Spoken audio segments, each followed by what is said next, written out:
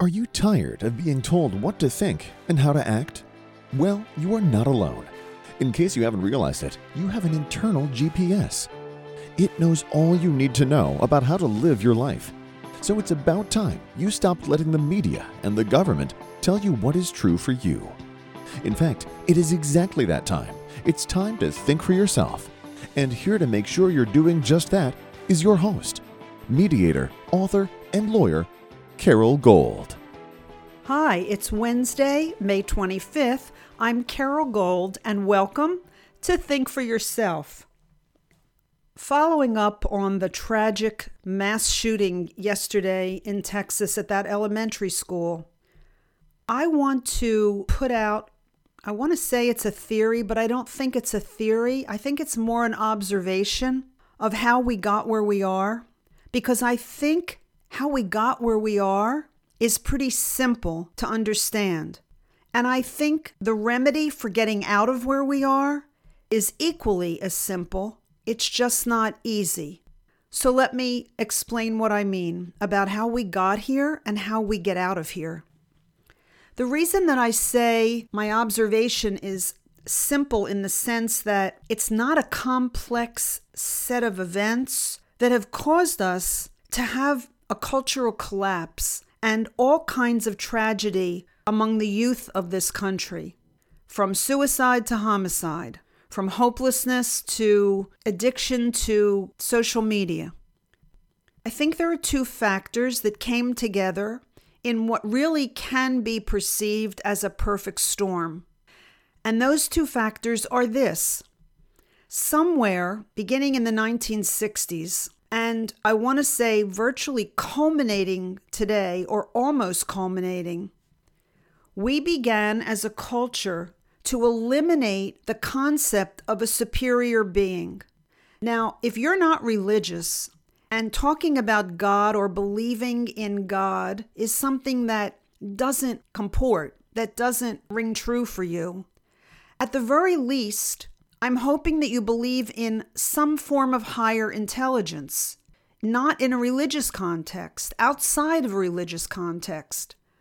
And the reason I say that is because if we humans do not believe that there is power of any sort greater than we ourselves are, it's a recipe for the annihilation of humility. It's a recipe for the aggrandizement of ego. And I believe that that's the path we headed down when, as I said, beginning in the 1960s, we began to eliminate the concept of a superior being. Religiously, obviously, we call it God. But again, it doesn't have to be in a religious context. The perfect storm came with the rapid development of technology that almost coincided perfectly with the abolition of the concept of a supreme being, of a greater intelligence, of something that we ought to be humble to and have respect for, and particularly respect for the power that it can exert. When the technology began to advance, and we simultaneously began to lose humility, to lose any sense that there was accountability to anyone or to anything for what we did, the technology began to give us a feeling of omnipotence, because the more it developed, the faster it developed, the more diverse its capabilities became, the more it substantiated our mistaken belief that we were the greatest power that existed. We held within our hands and had within our minds all the power that was possible in the universe. When you combine that kind of hubris with the absence of a belief in anything greater than yourself, when you think you can create life, or you can create life in a lab, human life in a lab, and control what it thinks, how it behaves, what its preferences are, when you can manipulate people through technology, when you can, as I heard yesterday, the chairman or CEO of Alibaba talking at Davos at the World Economic Forum conference and saying that they're on the verge of technology that will be able to track individually our ESG scores. Individually, they will be able to track where we go, what we do, when we do it, what we eat. They'll be able to track us as individuals in every aspect of our lives. When you get to that point, there is a potential quality in all human beings. And that potential quality is evil. It isn't a given, it's a potential. And it's fed by behavior that is both inconsistent with life, but also inconsistent with respect for individuality. So in Judaism, it's called the Yetzer Hara, the evil inclination. And as I said in yesterday's podcast, we're all born with that potential, but we keep it in check because we have values and we have principles and we are relatively stable emotionally, psychologically, intellectually. But when those things get out of balance, that Yetzer Hara, that evil inclination, gets an opportunity to act itself out. And so, because when you have humans believing that they are the be-all and end-all in the universe, that there is no power greater than them, as I said in an even prior podcast, like the story of Babel, the Tower of Babel in the Old Testament, when you get human beings believing that they can equal the power of a supreme being, then you have the breeding ground for that evil inclination to manifest itself. That's where we are, and that's how we got here. That's why we have an entire generation or more than one generation, it's probably cross-generational actually, killing themselves on fentanyl, trying to escape from a world gone mad. Well, the problem is exactly as I laid it out. We don't believe in God, we don't believe in a supreme power, and the technology has far outpaced our own ability, our own humanity in developing our own conscience, in developing our own social skills, in developing our own emotional selves, in developing our own spiritual selves.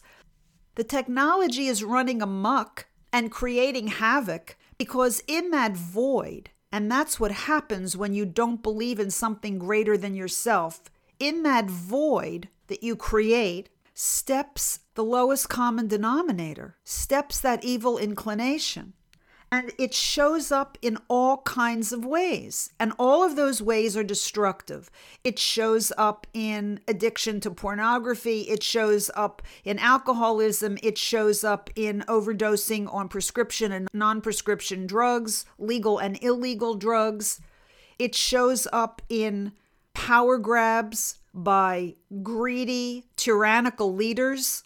It shows up in school systems that have lost the very purpose they were created for, that have lost the mission to teach the fundamentals of getting by in the world, and instead are focused on the latest and trendiest topics that are hot in the news, like transgenderism, or white supremacy, or systemic racism. I'm aware of what the technology can do. I've also said this before. I'm addicted, I'm certain, to my iPhone and to the computer because I'm on both of them a significant part of my day. And I never used to do that. But the more I've done it, the more I've become accustomed to it, the more I've become reliant upon it, the more a part of my everyday life it has become. I can justify it by saying I'm on it for business, or I'm on it for podcasting, or I'm on it for research, but I'm on it nonetheless. And those are all things that used to be done differently. They had to be done in person. But we don't have to do things anymore in person. We don't have to go to a library to get information. We don't have to thumb through an encyclopedia. We don't have to go to stores to go shopping. You can stay home, you can be isolated, as we were forced into isolation through COVID and its mismanagement. And you can still pretty much get all your needs and wants met. The problem is they're not met in a healthy way. they're met in a perverse way because we humans are social animals. Even the introverts among us are social animals. And we need interaction. We need each other. We're here together for a reason. My oft-repeated line is, if we were meant to be alone, we would have each wound up on our own planet. But for some reason, we're all here together, repeatedly, generation after generation. And it's because we are, in fact, social beings. You can't take that away from humans. You can't even take it away from animals that are social animals, species that are social, that travel in packs or have lifelong bonds. You cannot take that away without completely disturbing their own development. And yet we're doing it to ourselves. People are beginning to wake up to this fact, beginning to talk about it. I hear talk show hosts. I saw this morning Matthew McConaughey in Texas, where I live. The actor was saying we need to begin to distinguish our wants from our needs and reprioritize the things we're willing to give up in order to get the life we want to live and get our country back on the right track. I've been saying this for as long as I've been on this podcast. I'm up to, 155 episodes? I probably have said it in almost every episode in one form or another, because it's so obvious to me. I saw it in my own daughter. I've talked about her before. My daughter was raised without technology. We lived in the country, very rural.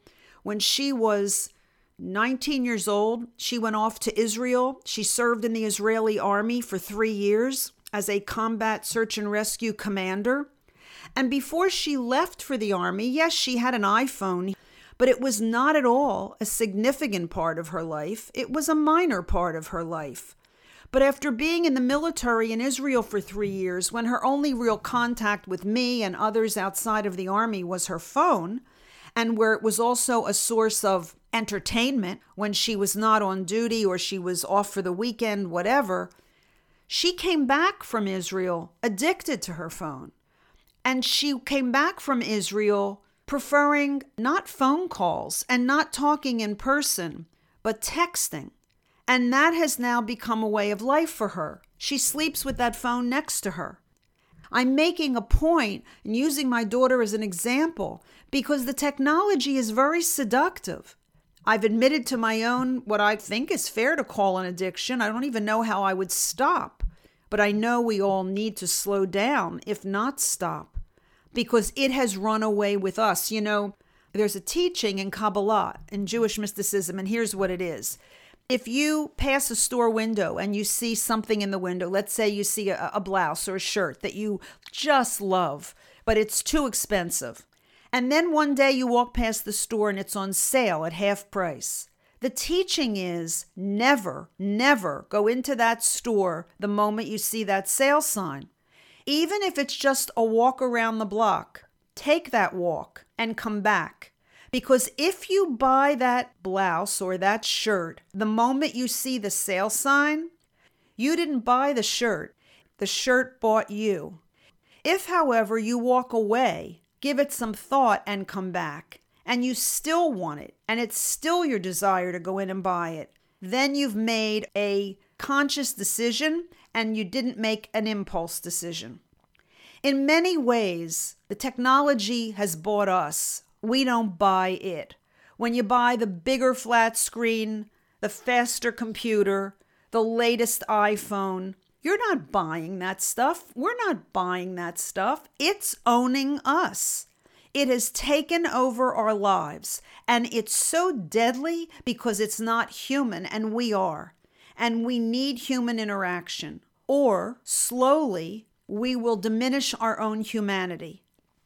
And so that brings me back to the shooting in Texas.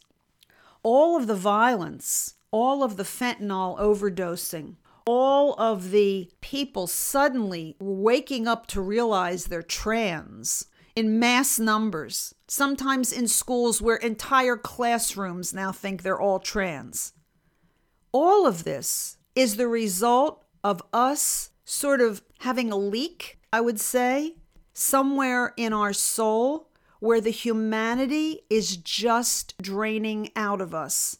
The more reliant we become on the technology, the more it's integrated into our everyday lives in the privacy of our own homes, the more we forget what our personal responsibility is to the quality in our own lives. And so we simultaneously begin to give up that autonomy to governments and corporations and entities that say, I'll take care of you. Give me your power and I'll take care of you. You know, when I practiced family law, I was a divorce lawyer for 15 years.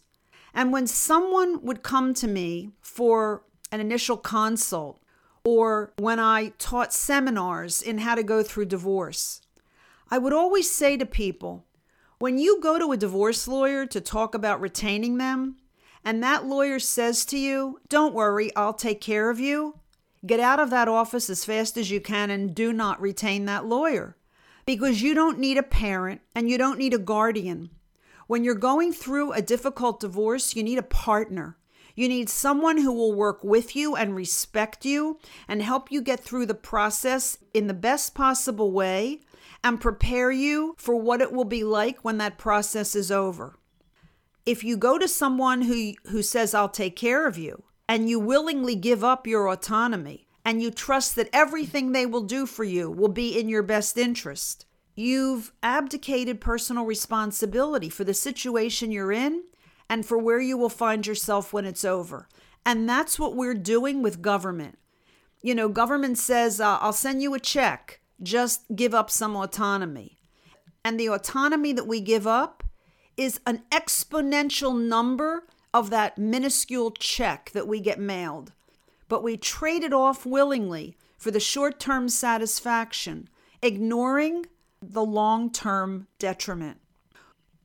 The reason that I say the solution is simple but not easy is because we need to go back to God, or we need to go back, in the case of the non-religious, to a belief in a power greater than yourself. And as we go back to that humbling encounter, we need to back off of the technology, and we need to put limits on the people who are in charge of that technology. And we need to say in our own personal lives, this isn't serving me anymore. I've become the servant, and it's become the master. I remember the first time I ever safe started in safe mode my computer. It was way, way back. I had one of the first desktop Macintoshes. It looked like a shoebox standing up vertically. And it was in my law practice. And I remember the first time I started it in safe mode. And when those screens come on that are, taking you through safe mode, I noticed something that I never forgot. And that was that it's called a slave drive. I saw that word slave drive. And I thought, whoever created this knew exactly what they were doing when that became the choice of word. Because we are enslaved to the technology. And so were the people in the story of the Tower of Babel. I don't think our story ends well this time if we don't wake up to where we are, how we got here, and what the solution is.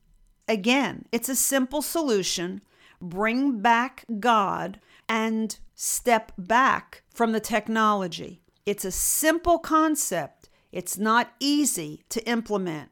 I would think that bringing God back is a lot easier than distancing yourselves from the technology. But I also suspect that as we bring God back, that other part will take care of itself, because we will begin by the choice we make to bring God back to correctly prioritize our place in the universe and gain back some of that humility and respect for power and how easy it is for arrogant humans to misuse it to our own detriment. Thanks for listening. I'm Carol Gold. I'll be back here again on Friday. And until I am, by all means, think for yourself. Carol thanks you for spending your valuable time with her. It is her mission to empower you to remember how smart and capable you are. Be sure to check out Carol's website, carolgold.com. That's Carol with an E, gold.com. Please leave a review and subscribe here so you'll be alerted to Carol's next podcast. Until then, above all else, remember, it's time to think for yourself.